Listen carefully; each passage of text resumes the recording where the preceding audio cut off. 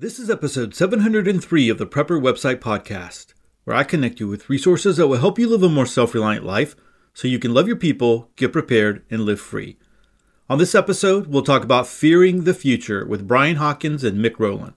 Hey, I'm Todd Sepulveda, the editor of PrepperWebsite.com. This podcast is usually an audible version with some commentary of articles that have been posted on Prepper Website. But from time to time, I interview members of the preparedness community who can bring a ton of value and information to your preparedness. Links for this podcast can be found in the show notes or on the PrepperWebsitePodcast.com. This episode is sponsored by the exclusive Prepper Website email group, which allows you to communicate with other preppers right from your email. You don't have to worry about your every link, click, or word being tracked by social media. Now, this email group resides on the same servers as Prepper Website, so you know you can trust it. Other benefits include members-only videos, periodic webinars, and online meetups. This is a great value for $20 a year. For more information, visit prepperwebsite.net or click the link in the show notes. Hey everyone, I also want to share a new service that I started called the Top 10 on Prepper Website. And for $5 a month or $50 a year, I will send you the top 10 articles every single week that were clicked on Prepper Website. A lot of people have asked me for this service throughout the years, and now I have the software to do this in a nice format, not just this, not just a bunch of links. So I send this out every Saturday evening, Saturday afternoon, and if you are a podcast listener and you're not wanting to sift through all the different articles, and a lot of podcast listeners have told me, Todd, I don't have time to read articles. That's why I listen to your podcast.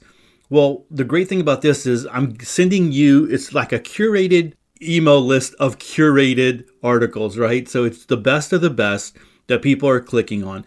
And then you can throw these very easily into the Pocket app, and you can listen to these throughout the week. So, we do one episode a week, but then you have all these other articles that you can listen to. And you don't have to sift through all the articles on Prepper Website. You just get this curated list. And so you can try it for $5 a month if you like it. And if you like it, you can go ahead and sign up for the $50 a year one, which, it saves you a little bit of money there. But you can find that over at buymeacoffee.com. And even if you don't do that, head on over to Buy Me a Coffee and just check it out. I do personal posts and pictures and different things over there. I'm having a little bit of fun with that. All right, so let's go ahead and jump into this episode. This episode is the audio version of a Prepper Website Live that I did with my good friends, Brian Hawkins of NextStepSurvival.com and Mick Rowland of Mick-Rowland.com. And I always chuckle a little bit when I say that, Mick-Rowland. And in the live that we did, I talked a little bit about at the very beginning, because I'm going to edit that part out. You hear me like laughing at the beginning, but I'm going to edit that out. So if you watch the video, you see that. But I had this crazy feedback thing going on. Somehow I had the a YouTube video on, and so I was getting this feedback loop, and so I'm laughing and trying to figure out what the heck is going on. But in that, I also said that I always chuckle a little bit when I look up Mick Rowland on Amazon, because all the time I do that, Mick is an author. He's written a bunch of books, and when I've linked to them, when you go look for him, it's like Rowland microphones come up first, and I'm like, man, we need to get you like some kind of an author name or something like that. But anyway, that's it's one of those things that I always like to chuckle at, so I think he has a little bit of fun with it too. At least I hope he does. And so I'll just leave it at that. But we talked about fearing the future. And the thing is that there's a lot of fear out there. I've said this for a little while. I think the powers that be are going to keep us in this fear loop. Now, there's going to be some fabricated fear that comes down the line. And I think a lot of us already understand that. And there's going to be some real fear. Like, it doesn't matter how fabricated things are. If there's not food on the shelves, that's a reason to start to panic and start to fear. But the thing is that we prepare so that we don't fear. And we are getting ready so that because we see the things in the future. And so this whole Prepper Website Live was about that and our different takes on that. And hopefully it is a blessing to you. So Without further ado, let's go ahead and jump into this one with, again, my good friends Brian Hawkins and Mick Rowland. So anyway, guys, we are talking about fearing the future. And it's one of those things that as preppers, we are always kind of dealing with. You know, we have this future that we're looking to. I mean, we prepare because there's something in the future that is going to wind up happening, right? An emergency situation. Most of us who've been prepping for a long time, we've been through all of that, the fear aspect of, you know, looking at what an EMP might be, looking at what, nuclear war would be, or whatever the situation. And then I guess with a little bit of wisdom, a little bit of understanding, we come to the point where we realize there are so many more little emergencies that happen in our lives that we need to really, truly be prepared for. And I think, you know, that's going to be one of the focuses that we are going to deal with today.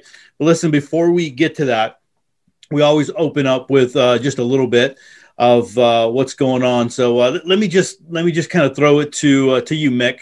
How are things going on? How are things with you? Well, things are in full garden mode, so we're keeping busy with that. We're not shoveling snow anymore, but we're also getting into our firewood, so we're getting ready for winter. Winter is coming, you know. So even in the middle of summer, you got to be planning ahead for it. That's good, and that comes from experience. Oh yeah, Brian, how are you doing, man?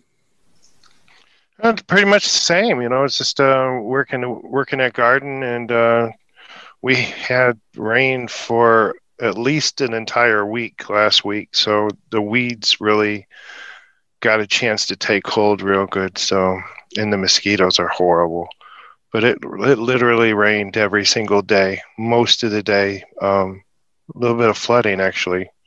The Detroit was big time flooded for 2 out of 3 weeks there. So, yeah, a lot of gardening, a lot of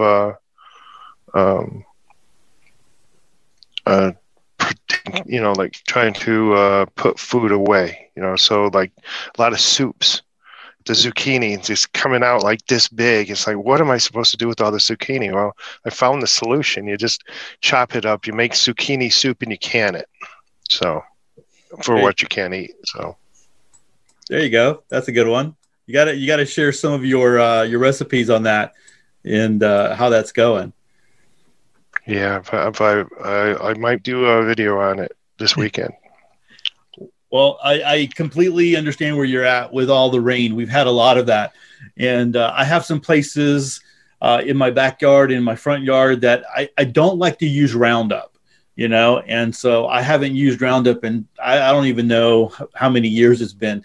I used the Weed Apocalypse formula, you know, a little bit of vinegar and a little bit of soap and salt and do that. The problem is that when the rain comes, it washes that away. I think Roundup, it takes about 30 minutes to catch hold.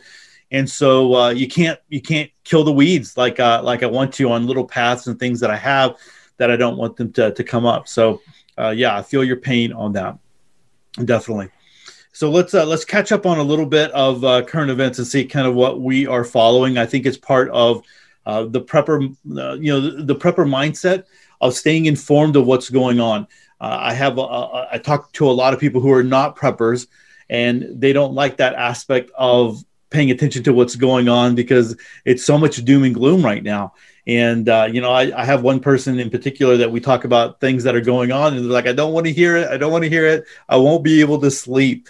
But I think it's important. So current events, Mick, what are you following, man? What are things that you are paying attention to? Well, it's kind of a combination of little stories here and there about supply shortages and sort of supply chain problems, or more recently, it was the drought out west causing really poor harvests in California where we'd normally get a lot of food. So I'm thinking, well, you couple a few or a year's worth of bad harvest and some supply chain difficulties. And I thought, well, that's sort of like the rumbling of thunder on the horizon, that we might end up with some empty shelves, which they will claim to be totally unforeseen, even though you can see all these little rumblings now. So I'm kind of keeping an eye out on it in case it starts looking a little extra bleak, and then I might make a little extra stock up. But right now I'm not stocking up any more than usual. Yeah, that's definitely one of those things that that we hear about. Brian, what about you? What are you keeping your eyes on? Just the shortages.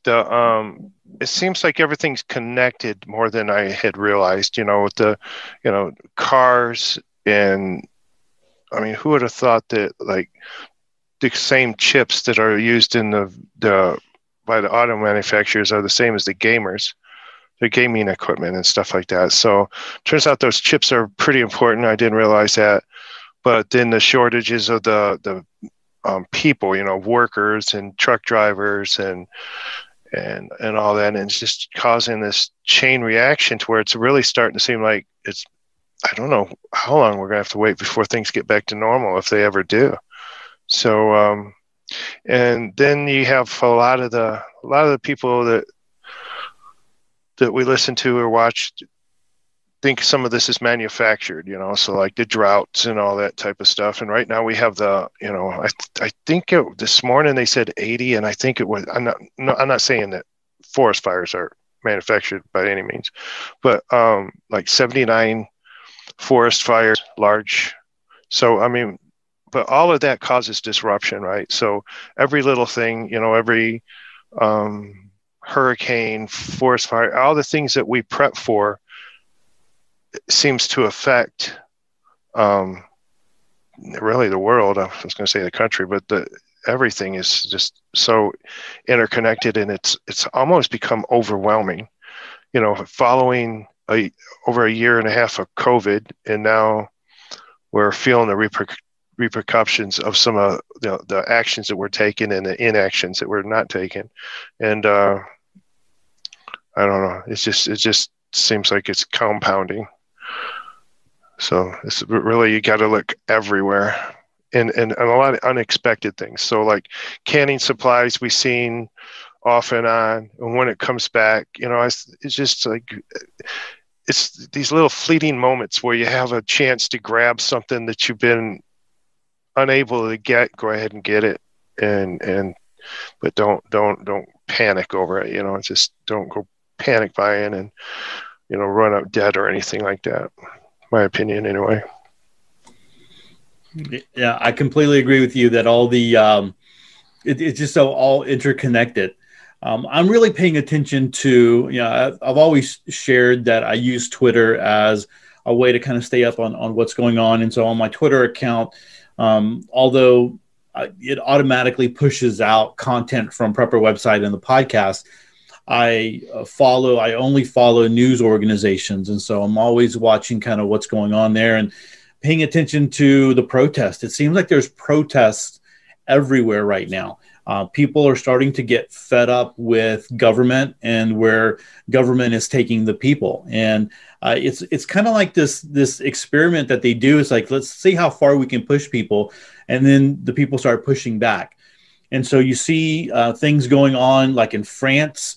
They're pushing back between a certain I guess restriction that's coming. Being very careful because we're pushing the YouTube right now, but restrictions and certain little pieces of paper or some kind of app that you might need to be able to access different parts of society. And so people are starting to push back on that. You also have the people that are rushing to go get the jab so that they will be able to continue, doing life, I guess. Right. So you have these yellow vests. They're talking about the yellow vest, kicking back up again. I saw that there were protests in Spain, things that were going on in South Africa, things that are really going on all over the world. I mean, it's just, it just seems like there's a fever pitch, right, where people are just kind of fed up.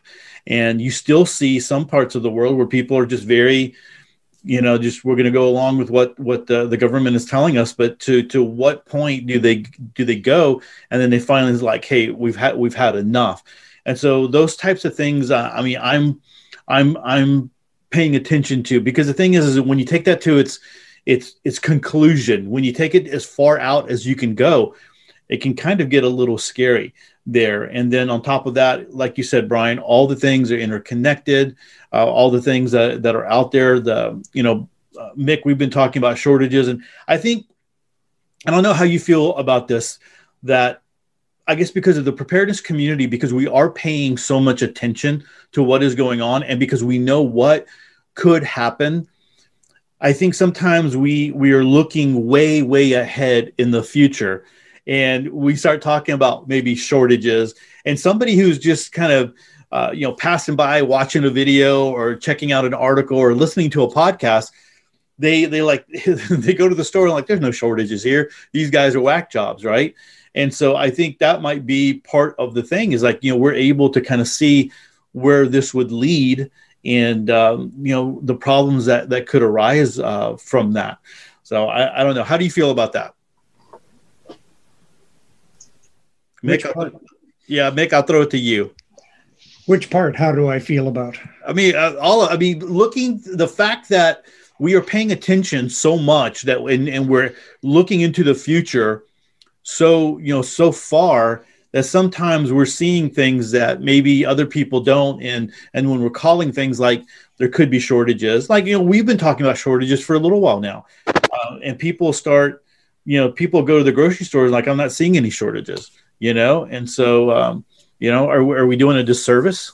No, I think there's a difference in, I guess, how far you have your personal headlights aimed, because a lot of people are only looking 2 to 3 days down the line, and that's as much future as they really want to think about, which I think is a little bit of the head in the sand kind of thing, that it's a little more comforting to not see the lion coming, so they don't look.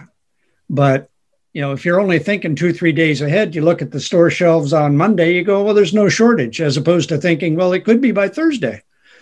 Instead, it's a little too short-term thinking. But where you were talking about things getting a little overwhelming, it reminded me of a blog post I did 2019 about a young friend of mine that was thinking he was going to have to become a prepper because he became afraid of EMPs, and then he was worried about nuclear meltdowns, and then he started worrying about global warming, and it became a snowball of just about anything. And I think it was because he was drinking from a fire hose of prepper content, and everybody's got their favorite disaster.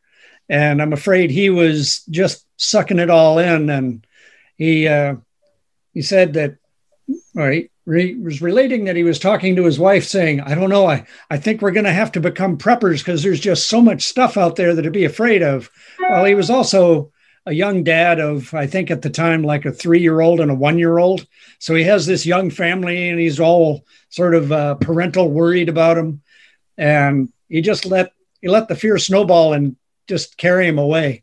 But unlike other preppers who say, all right, I got to do something about this, he just threw his hands up and said, that's it. There's just too much. I can't stop it. We're doomed. And so it was kind of a surrender response. He was just going to give it up and be doomed. So yeah, that fear can be overwhelming, because there's a whole lot of crisis that you can let yourself be afraid of if you want to. I was kind of chuckling a little bit because I remember when I was first into preparedness, I read 1 Second After, Lights Out, Alas Babylon. It's like, in a short span of time. And you read that kind of stuff and you're right in it. Man, it's kind of crazy. You can walk away with like, oh my gosh, there's no hope. Brian, what do you think about that? Are we doing a disservice to people by talking about things that are maybe in the future, and they're not familiar with preparedness, and then they go to the stores or they're paying attention and like, hey, you guys are whack jobs? Well, no, I think a lot of it is we're seeing a larger picture than a local store. So a lot of the stores have recovered somewhat. Even though there's shortages, they've learned a little bit of a lesson or a a big lesson, actually, that we can't keep everything on the store shelves and have nothing in the back. We can't rely on a truck to, to back up into our dock every single day, or multiple trucks. So, short of the dairy and the bread and all that, those are coming in. But then a lot of the other things, they're stocking up. So you go into the back of a store, which I do on a regular basis with my occupation. So you go into a back of a store now, and it's like you can't even see anybody. You're like looking past these pallets and pallets of food. Well, that's because they've learned that, the just-in-time system failed them big time over the last year and a half. So they're creating, they're doing it, to business self-preservation, right? But they're kind of creating a little bit of an illusion for the consumer. I'm not saying that's intentional or anything. It's just what it is. But when we see, we're following the news and everything, we see that there's a shortage of this or that, with the grains and the soy and all that stuff. And we know how important that is unfortunately, to the way we consume right now. And when we talk about that, and then somebody goes and it's like, what? I see everything that was on the store shelves that was on my shopping list. I don't think there's a shortage in anything, or I could get almost everything I wanted. And also when there are something, we've learned also that when a store, they don't like to show those empty shelves, because that shows up on social media. A lot of everywhere you look, there was empty shelves all over the place. So they start filling it with other things. So where, the canned Spam used to be, maybe now it's, peanut butter and jelly there until they can get the Spam back up there. So, it's just it's a little bit of it's not, I'm not going to say it's a deception, but it's self-preservation on their part. So I don't think we're doing a disservice. I think it is important to not talk out of school, so we see that too. And we can get into that later. We got a lot of YouTubers and podcasters and bloggers and all that stuff that's selling the fear. It's just like, they know that's going to get clicks, and that's views and listens, and that sells. So they're using that. And in fact, if you don't mind, since I'm taking up all of our time right now, I'm reading this book called Hate Incorporated. So we're on this topic. You mind if I read a quote real quick? It's just if you cover about the media, if you cover everything like there's no tomorrow, what happens when there is, in fact, a tomorrow?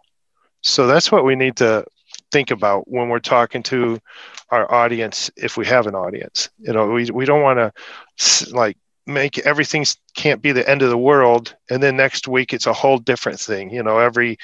And there's a lot of people that's getting away with that for years. You watch them and you listen to them. It's like, how are they still on there selling that fear?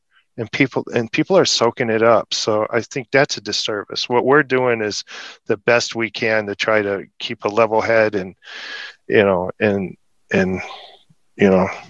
not over exaggerate everything. Everything's not going to, tomorrow probably will be here when we wake up in the morning. Sorry. No, that's man, you set me up. We didn't even plan that, but you set me up to go into the next little segment here, talking about fear. And you're right. There are a lot of people out there. It's like, oh my gosh, the world's going to end tomorrow, and it's like, wait a minute here. How many times can you cry wolf? So I wrote an article on that, because I see that all the time from Prepper Website, running Prepper Website, running the podcast, and then the emails that go out the Saturday Prep. I can see the links that people are clicking on and which ones are the more popular ones. And the ones that are the more popular ones are the ones that are talking about, SHTF, the end of the world is coming, you bug out, how you can survive, all these different things. And, you start seeing that over and over again. Now, if I was the type of person that all I wanted was clicks and all I wanted was, more people coming and being sensational, that would be my complete focus. But I know from experience now, because I have lived this life for a while, that's not the truth, and that's really not the way to help people. So I wrote this article, and it was the title was Complete Clickbait, right? Complete clickbait. I knew what was going to happen. I knew what, people were going to click on it, and people were going to, want to see it. And, the purpose was to get people into that article to talk about you can't fear. So the title of the article was More Doom and Gloom, Ways to Bug Out So You Can Survive SHTF and Avoid TIATWAKI. It's like I threw all the keywords in there, man. I was just like, the only thing I didn't throw in there was EMP and grid down. I should have found a way to kind of work that in there. And, it was like, sure enough, I mean, I threw it out there, and Prepper website, it blew up on Prepper website. I shared it out on, the different lists and stuff like that. And it completely got a lot of clicks on there. I knew exactly, but it was, the thing is like, why did you click on this article? Why did you look to this article? And I think a lot of people, the fear factor is there, but they're also wanting to have that information so that they can, I guess, maybe have a little bit of insight into the future, what it might be. And it's like, does someone, like, is there a prophet out there or something that, can tell me what the end of the world is going to look like so that I can prepare the best? And the thing is that nobody can tell you that. Everybody, I cannot tell you how many emails I have received throughout the years that people have said that they have insider information about, some government official that has done this or this or that. And I'm like, nothing ever comes of it. And some of the people I've respected that have sent emails like that to me. But when I looked at my article here, or when I wrote that, I was like, let's transition away from that fear and get to a point where we can instead build more confidence inside of what we're doing to be able to survive. And so I talked a little bit about building self-reliant systems and in what you can do and how you need to approach different things to be able to build these systems inside of your life. Because if, our world is systems, like you guys were talking about here at the beginning, we were talking about everything is interconnected. We've got, the just-in-time system feeds into the grocery stores. We have, all the chips and the things that are created overseas and how they're shipped over and how they touch computers and how they touch automobiles. And all these things are interconnected. So if we can build systems that are interconnected, that can help to build upon each other, I think those, that would be a better way of looking at things.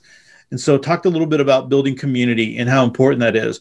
I don't know about you guys, but I really do appreciate the email group that was started. And I didn't think that it would be as, I guess, I don't want to say as beneficial, but I knew that there needed to be something out there because there's a lot of preppers that didn't want to be on social media.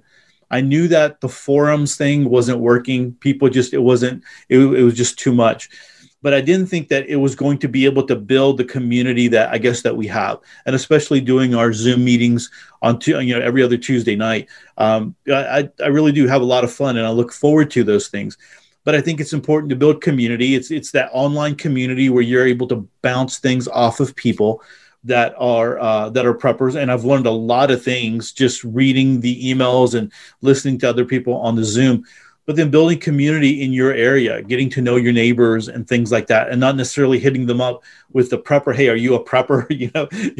When the poop hits the fan, can we all circle the wagons and get our AR-15s out and protect our neighborhood? Not in that way, but at least we can get to know them. So if there was things going down, we could help. If there's a hurricane, I know that I've talked about it on the podcast not too long ago. But I think it was Hurricane Ike. It really bothered me that I didn't do anything about this. But there was a little girl who lived across the street from us, and she had moved into her dad's house, and so her dad had passed away, and she was living there, and she was a single mom with a little baby. And after the storm and everything, I went to go check on her, and she was like, I was really scared about the wind and all that, and the storm. And I just wish I would have been able to be smart enough to reach out to her and say, hey, you know what? Why don't you come stay with us? At least, you're here with us, and you've got other people, and we can go check on your home in the morning. And, there's older people, our seasoned citizens that are in the same boat, and we need to take care of them. I just, that's something that we need to do when we're talking about building community. All right, I've done a lot of talking. I'm going to, there's other stuff here on this article that we can come back and talk about, but I'm going to go ahead and kick it over to Mick. Mick, you wrote an article about fear and tunnel vision, the over-solving one problem, lopsided preps. You want to tell us a little bit about what you were sharing there? Yeah, it was interesting that you had brought up as a topic fear, because in our church security team training, we were talking about fear and how when a traumatic event happens, almost everybody is going to react in a slightly different way, but they're still going to have a momentary freeze up when it comes to fear. And he said, that's perfectly natural. Everybody's going to do it. That's just your physiology. When something drastic happens, you freeze up. Maybe it's an instinctive thing of saying, well, if there's bad news, I don't want to go running. I might run into it. So just stay where you are. But he was saying that part of that is recognizing that you're going to freeze up and do anything to break that cycle. Otherwise, you just stay paralyzed, which most people do. And it's kind of the same way with the prepping. When you get the fear, sort of like my young friend, he just got paralyzed by it all. And instead, the response to fear, in that case, you get a little paralyzed, is just do anything. And the simple advice, start storing some water, start buying some extra food, do a little something. Because once you start doing something, then you're able to continue to process as opposed to just be afraid. But that the tunnel vision part, I've seen that in other preppers that I've followed in blogs where they get fixated on, food that they're going to have, not to pick on anybody with a big pantry in his background, but that they'll have, they'll be saving up food and they'll have all kinds of food. And then I'll ask, well, how much water do you have? Well, a couple gallons. That they got so fixated on the one thing, they were going to oversolve that one problem, but they've ignored everything else. And that's also a sort of a natural human tendency. Veteran fighter pilots talk about target fixation, that when you're in a dogfight and there's everything going around, you tend to get tunnel vision and you're only focused on that one enemy plane ahead of you and you've ignored everything else. And that usually gets you killed in a dogfight. So he says, you got to keep looking around, don't get fixated on just one target. And like I say, I see that or have seen it in some other prepper types, like one blog I was following for a while, a couple of young guys, they were all about the military gear. And they would be doing tests about what's the best night vision goggles or what's the best sniper scope for small groups out to 1,000 feet. And how much ammo is too much ammo? You can never have too much ammo. And I'm thinking, well, maybe you could, because if you got nothing else to eat, then you have too much ammo. That it becomes kind of a fixation. Now, I know the guns are the fun part. Nobody works on having poop buckets and kitty litter stocked up. I mean, I suppose you could say the same thing. You can never have too much kitty litter, but then you'd know that was dumb. Because, yes, you can have too much kitty litter. But that tunnel vision is an easy trap to fall into, where the starting out prepper wants to oversolve that one problem because they get target fixation. They just want to solve that. What if the zombies are 1,000 meters away and I want to be able to take them out? They got that covered, but how likely is that ever to happen?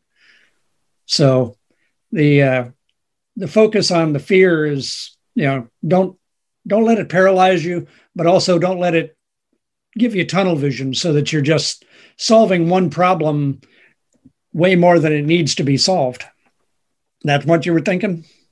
Yeah, definitely. And I think, when we get that tunnel vision, like you were talking about, I know that for me, that happened when, of course, I was surrounding myself completely with, I mean, I was a new prepper. Like I said, I read 1 second after, Lights Out, Last Babylon. I was reading all the dystopian novel type stuff.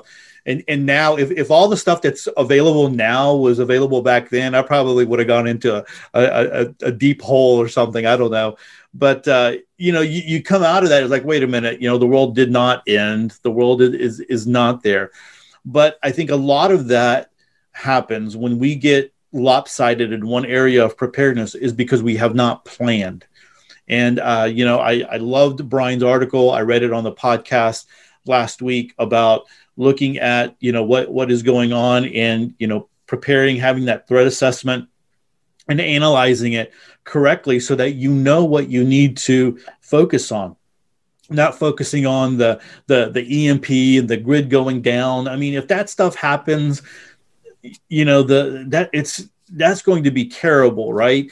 But that can take you down again, that tunnel vision type deal. So I think planning is a big deal, and I don't think we talk about it enough, and I don't think people truly know how to do it. I mean, I think it's easier to go to the grocery store and buy some cans and maybe buy a gun, buy some ammo, buy some cool gear off of Amazon than to sit down and actually do some plans and work them out. But anyway, let me go ahead and kick it over to Brian. Brian, you wrote an article, The Prepper Mindset and Avoid Letting Fear Send You Off the Deep End. You want to tell us a little bit about that one? Sure. That was kind of like connected with the one that you read on your podcast. Thank you for that, by the way. But developing a preparedness plan, so they kind of went together, and it was pretty much exactly what Mick's talking about. It's just and you getting that tunnel vision, which is probably, I'm going to steal that for my next blog post. Sorry, Mick, and get focused on one thing that you feel would be devastating for you and your family. Well, something's creeping up behind you there in real life, So we definitely know right now that there could very well be some shortages or high prices, right? So, and we know that gas seems to be going up, although it's came down a little bit. So, for most of us, we're fortunate enough to mean that might be a more expensive vacation, or maybe buy a smaller car the next time we decide when, other than that. So a lot of that's not going to be that big of a deal, but it might be way bit worse than that. It could be a repeat of 2020 this time last year. We just don't know. So that's why I got the cans of corn back there. And I do have some water. It's not quite full, Mick. It's just, but there's some water in there. And if I focused just on the food and I didn't have an emergency fund and my car breaks down, or my furnace, or not my furnace right now because it's scalding hot, but say my air goes out and I have no way to do the fix that, I got to rely on a credit card and go in debt, so all these things, it's just like we buy the insurance for the vehicles and all that type of stuff. So some of that stuff is very boring. It's just not, I think fear, I think the fear and the romance kind of go hand in hand on that sometimes. So we might fear the zombie apocalypse, but what about the wife or child, or one of your grown kids blowing a tire and rolling the car into the ditch or something? So we don't probably focus entirely on the right thing sometimes, especially when we're watching the YouTube rabbit hole, to where we're just watching the guy standing there telling us that we need to take up arms or whatever, and this or that, or we need to, fight for our rights and all that kind of stuff. I mean, all that's true, but at the same time, we got to focus on reality too. what's going on right now in our own lives. And sorry, I'm taking up a lot of time here, but there's three of us here, and our situations are all going to be different, right? So what is important to you or Todd or Mick might not be that big of a deal for me. So I'm not so concerned with 100+ degree heat. Neither is Mick, but Mick's in a more isolated, I think, prepper friendly area than I am too, you know, being 20 miles from Detroit and everything. So we all have our little, you know, personal issues to pay attention to as well, rather than following somebody step by step, which is ironic because that's what my website is, Next Step Survival. That was the whole point of it, give somebody a step-by-step thing. Well, you know what, I struggled so hard on this, I'm going to give somebody a step-by-step solution to everything. It turns out that's not realistic, because what step-by-step for me is not step-by-step for somebody, you know, halfway across the country or on the other side of the planet. Yeah, actually, I was thinking of that when you were talking about the fun stuff. And Todd, you were talking about how on the email group that you're seeing a lot more women signing up than you had expected. And I was thinking of the fun. That's sort of the difference if you're a guy prepper versus a woman prepper, that the guys are going to be more oogling over the best hunting knife or the best AR or something like that with the zombie apocalypse. But it doesn't seem like the women preppers come in there thinking about zombie apocalypse or ARs. You know, they've got a rather different approach to what they put their priorities on. Not to say that the men are entirely crazy, but the women seem more practical. You know, give me my food, my water, make my kids safe. Whereas the guys are, strap on the AR, I'm going to go get the zombies. So, you know, you kind of have to recognize if you're a guy, you're going to have different rabbit holes than women.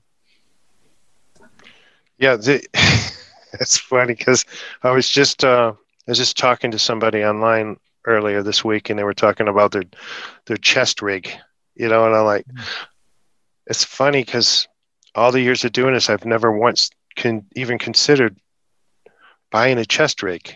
What in the world would I use that for? You know, so. But the thing is he's got a picture of him and his wife in the chest rigs in the full gear and stuff, and I'm like, what in the world do you use that for?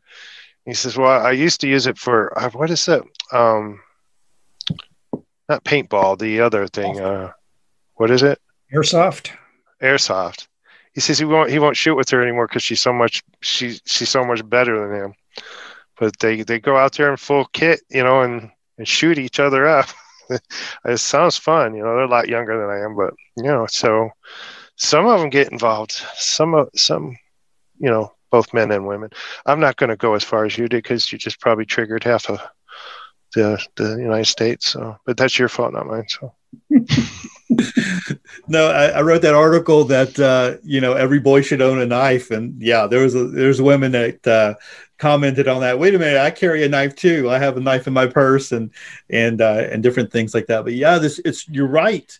I think, you know, when a woman gets a hold of preparedness, and I think probably there's a lot more now, you know, after coming off of this last year, that, you know, when they weren't able to get their you know, the things that they were used to just going to the grocery store. Like, wait a minute, this makes a little bit of sense to put a little stuff back. I think everyone's a prepper at heart, or I think everyone knows that they need to prepare. They're just not going to call themselves a prepper.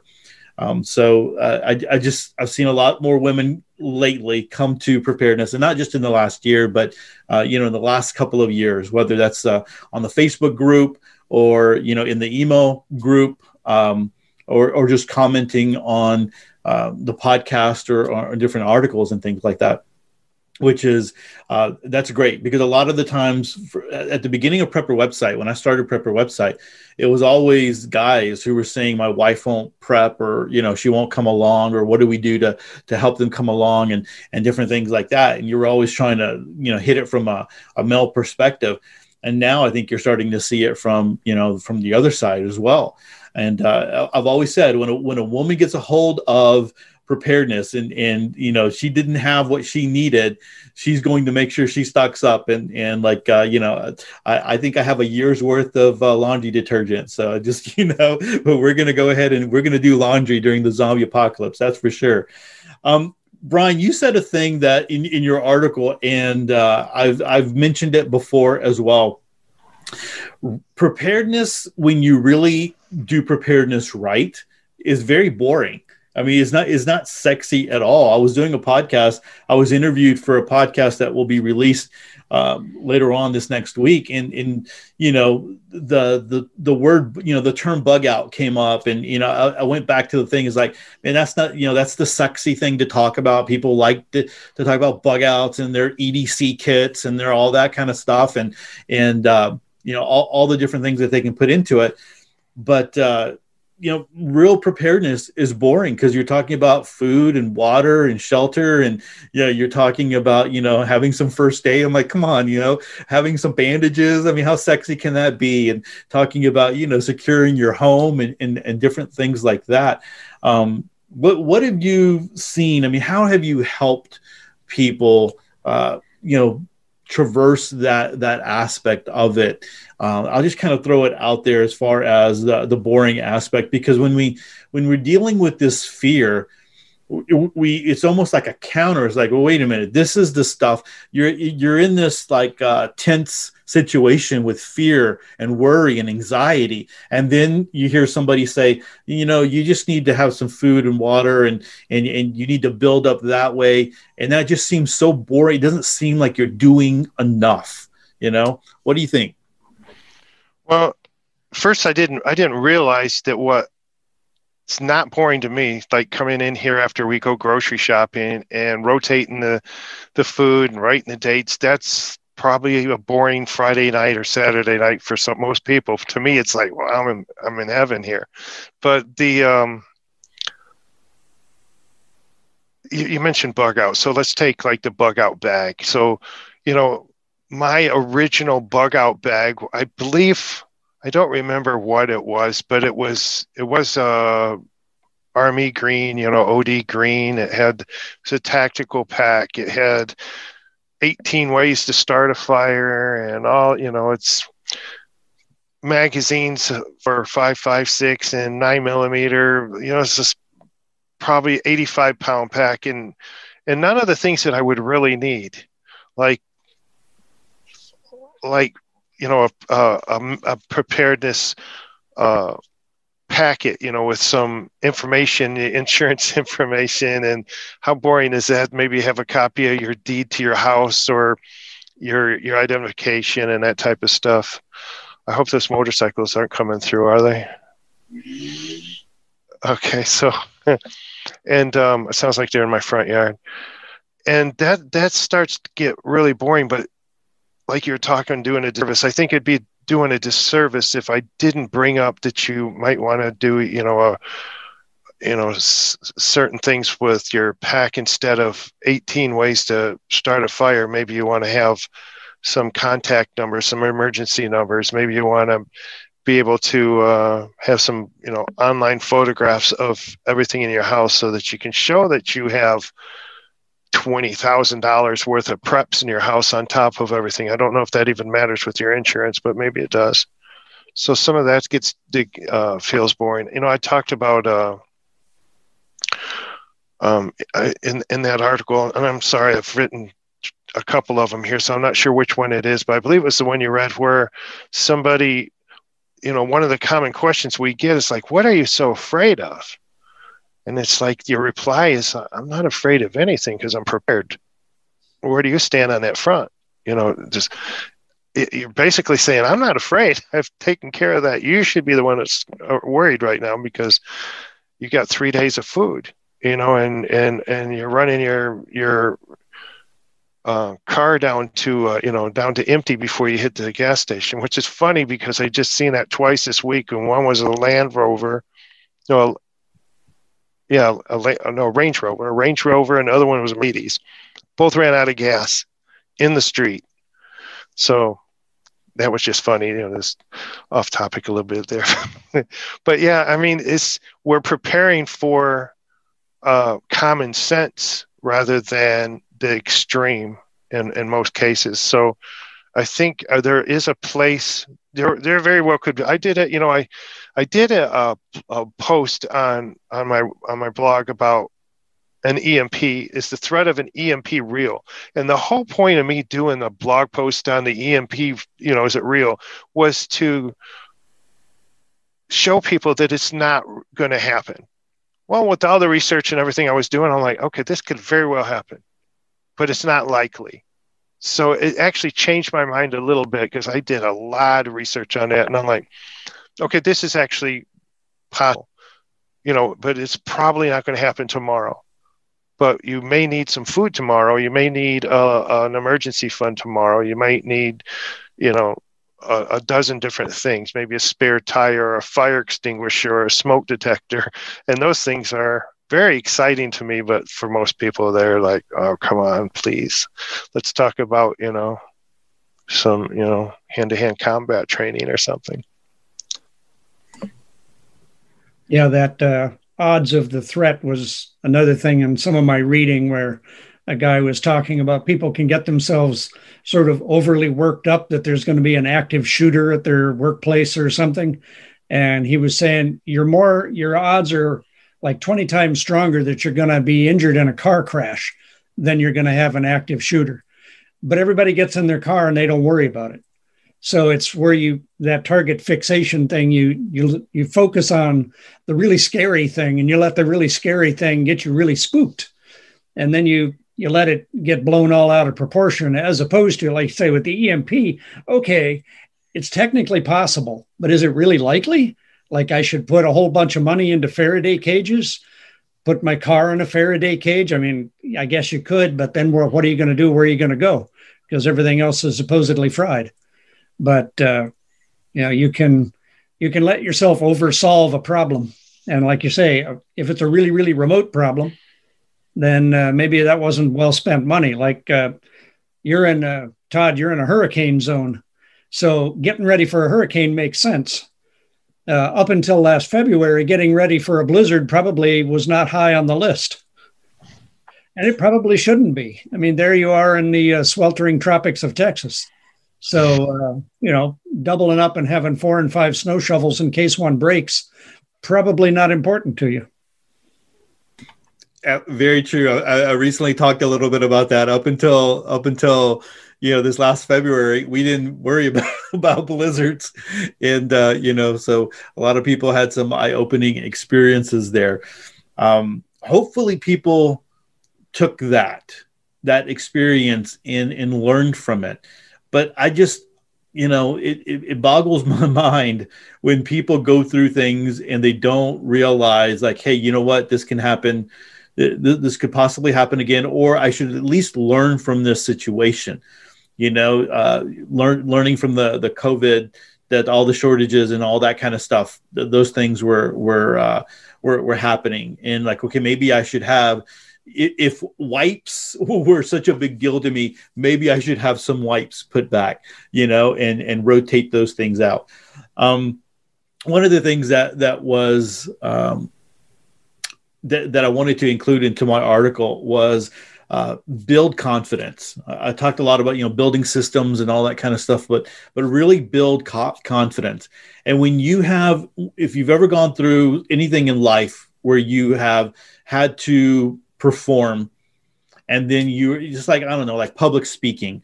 So you get up to public, to give a talk, and some people completely wig out. I mean, some people lose it just getting in front of people. Well, I kind of do it all the time, so it's hard for me to understand where people are coming from, but I feel confident getting in front of a camera or getting in front of people and talking. I do it all the time. And so when you do these things, when you build your skills, whatever it might be, your preparedness skills, when you're able to cook,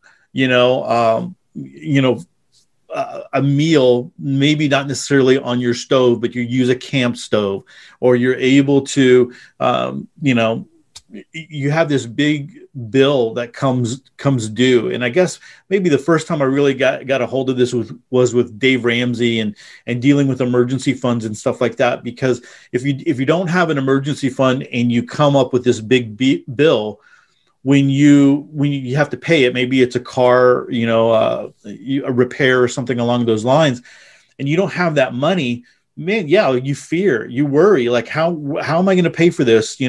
What bill am I not going to pay so that I can pay for my vehicle, because I need my vehicle to drive and get to work and different things like that. But then when you have that emergency fund and you're able to just say, okay, it's this amount of money. Okay, let me take it out of my emergency fund. Here's the money. And then, okay, you don't have that money in your emergency fund, but really, you didn't have to truly stress. And so that builds confidence in the ability to move forward and to face those fears. And I think that's important. We've kind of talked a little bit about that. It might be boring. It might be boring to stock up food and stock up water. It might be boring to plan. It might be boring to pay attention to what's going on and just come up with some ideas of how we can face the future. But eventually it builds confidence that you're able to see it through and you're able to move beyond that. So good stuff, guys. Hey, we get into this last topic of our last little segment here, where we try to talk a little bit, some survival tip on maybe fear or maybe fearing the future. And so I'll kick it to Mick, and you want to kind of take us out on this one, share your survival tip. Well, I don't know if it's a survival tip so much as maybe a prepper tip of fear is motivation. That it's like you had said, Todd, it's overused by marketers. And one of the things that the more cautious prepper can do is just recognize when marketers are trying to use fear to get their hooks in, because unfortunately, fear really works. Just as human beings, we're really sensitive to fear, and they know that. And so they play on fear. So you kind of need to be careful. Well, you should always be careful. But I saw an ad. It was on Newsmax, I think. And the headline was, this 8-pound solar device can save your life. And I thought, really?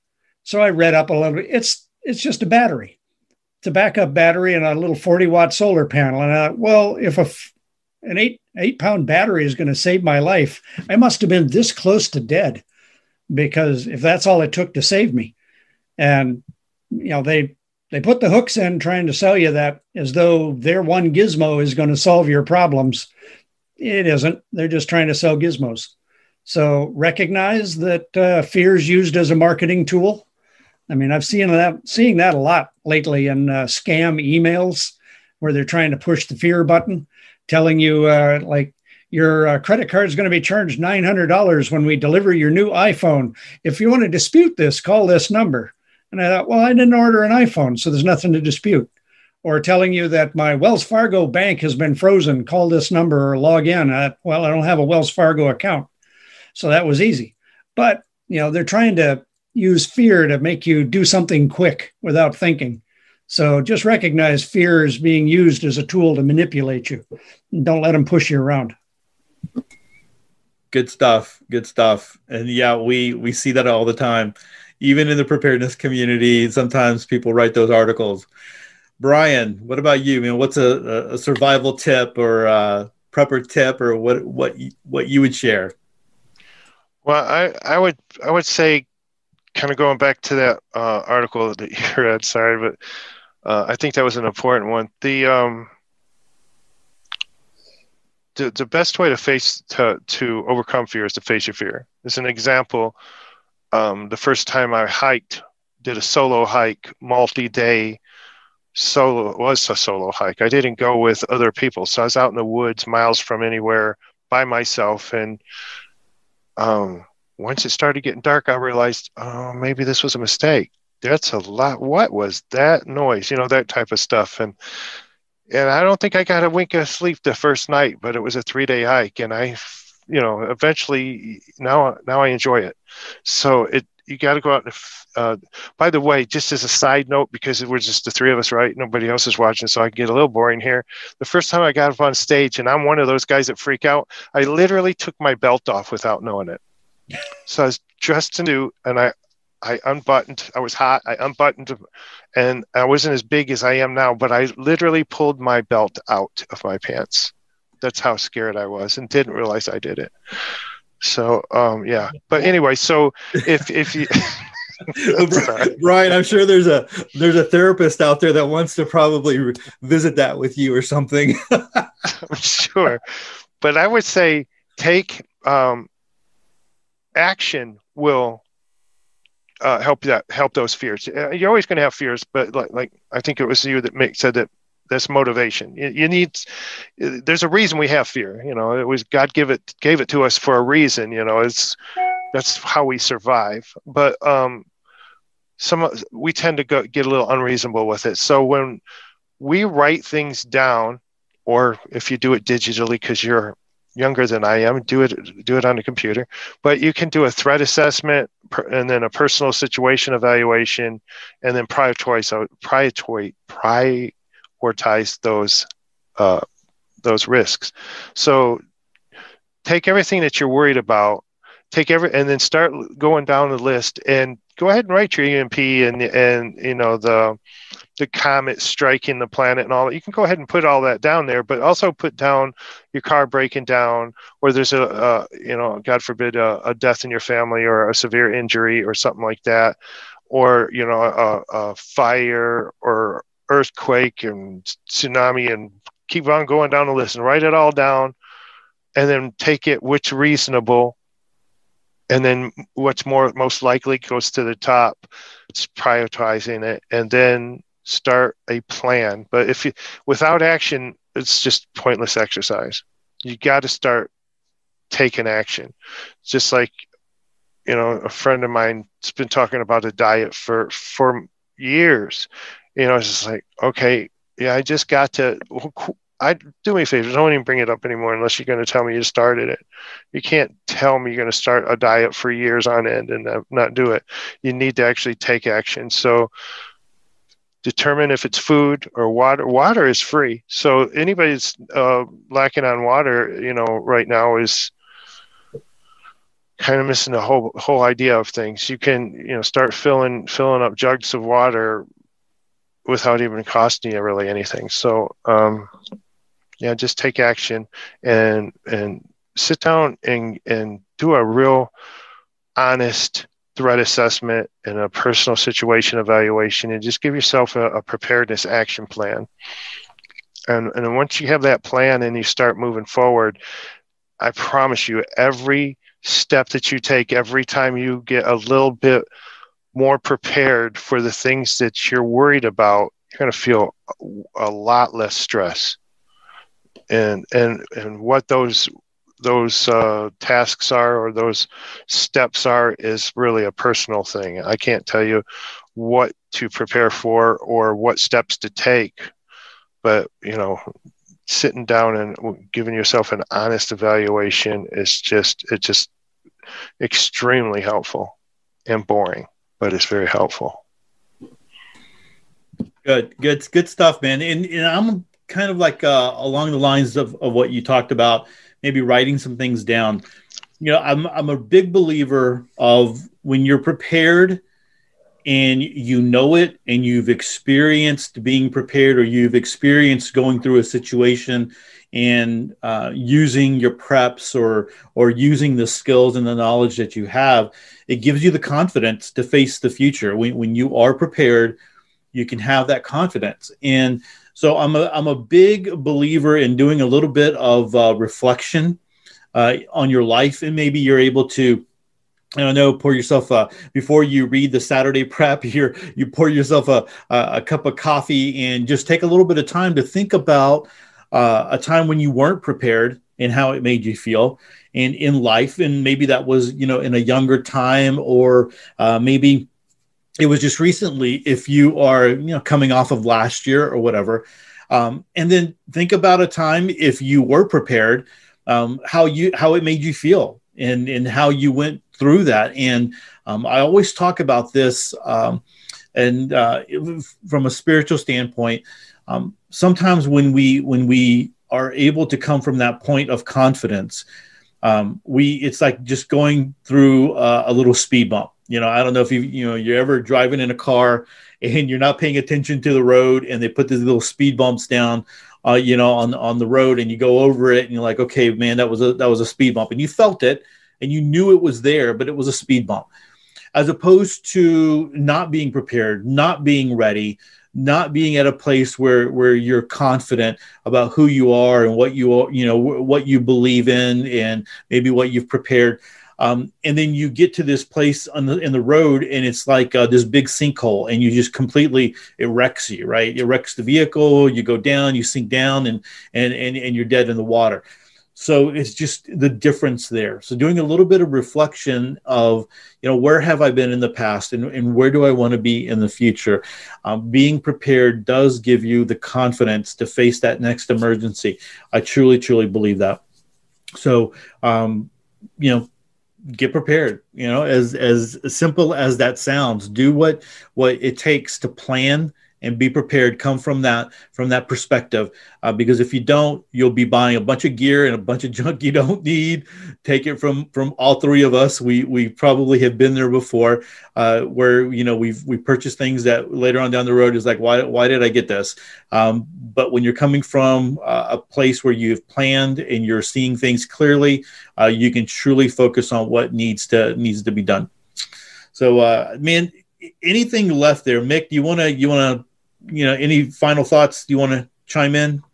Well, I was going to second your notion about getting prepared. I think Brian said it too. Just do something.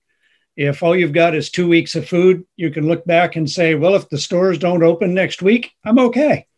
There's a lot of confidence in that. It's kind of the same confidence of knowing you've got a spare tire.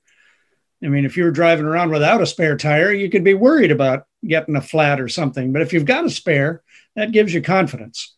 So if you've got a couple of weeks of food, you're going to feel better. You got a month's worth of food, you got a month's worth of water. You realize there's a whole lot of stuff that can happen, and it's not going to derail you. You're not going to be desperate. And you can just kind of keep adding to that. And it will give you confidence just because you've got a cushion. And it's a self-made cushion as opposed to counting on the system to have a cushion for you. So there's a lot of confidence in knowing you've got it in the house rather than, I hope somebody delivers it. So yeah, start anywhere. Is the more you put back and have in hand, the more confident you're going to be. So start with anything. You're going to feel better. Good. Brian, any final thoughts? Yeah. I actually got to experience some of that firsthand, along with probably millions of other people. So we quarantined, I think it was March, maybe April last year. And I walked away from my job. I didn't quit it, but I didn't work for a month, and neither did my wife, and nobody in this house did. And at the time we had 7 of us. And I said, anybody that walks out that door doesn't get back in. So just be ready to stay or just go find somewhere else to live for a while. So that was for 30 days. And it was great. It was. I mean, we ate out of our preps. Nobody wanted anything. There was, other than, like the kids wanting to, to go see their friends or stuff, friends and all that. But, we ate better for those 30 days than we normally did before that. And after that, we didn't go to the store for weeks and months, and when very seldom anyway, and it barely put a dent in things. And that gives you a tremendous amount of confidence when you know that you start to say, I didn't even realize how well this would carry us. But you also start taking notes and like, you know what, I didn't think about this, or I didn't, I should have had more of that. And that actually helps build it. Those mistakes that you made, we floated through it. We were just totally blessed, but we were able to build on that knowledge, those preps from the knowledge we learned from that, so that gave us a lot of confidence, not just me, but the entire family, because while we never walked out the door, we were putting bags of stuff out on the porch for other family members that didn't plan.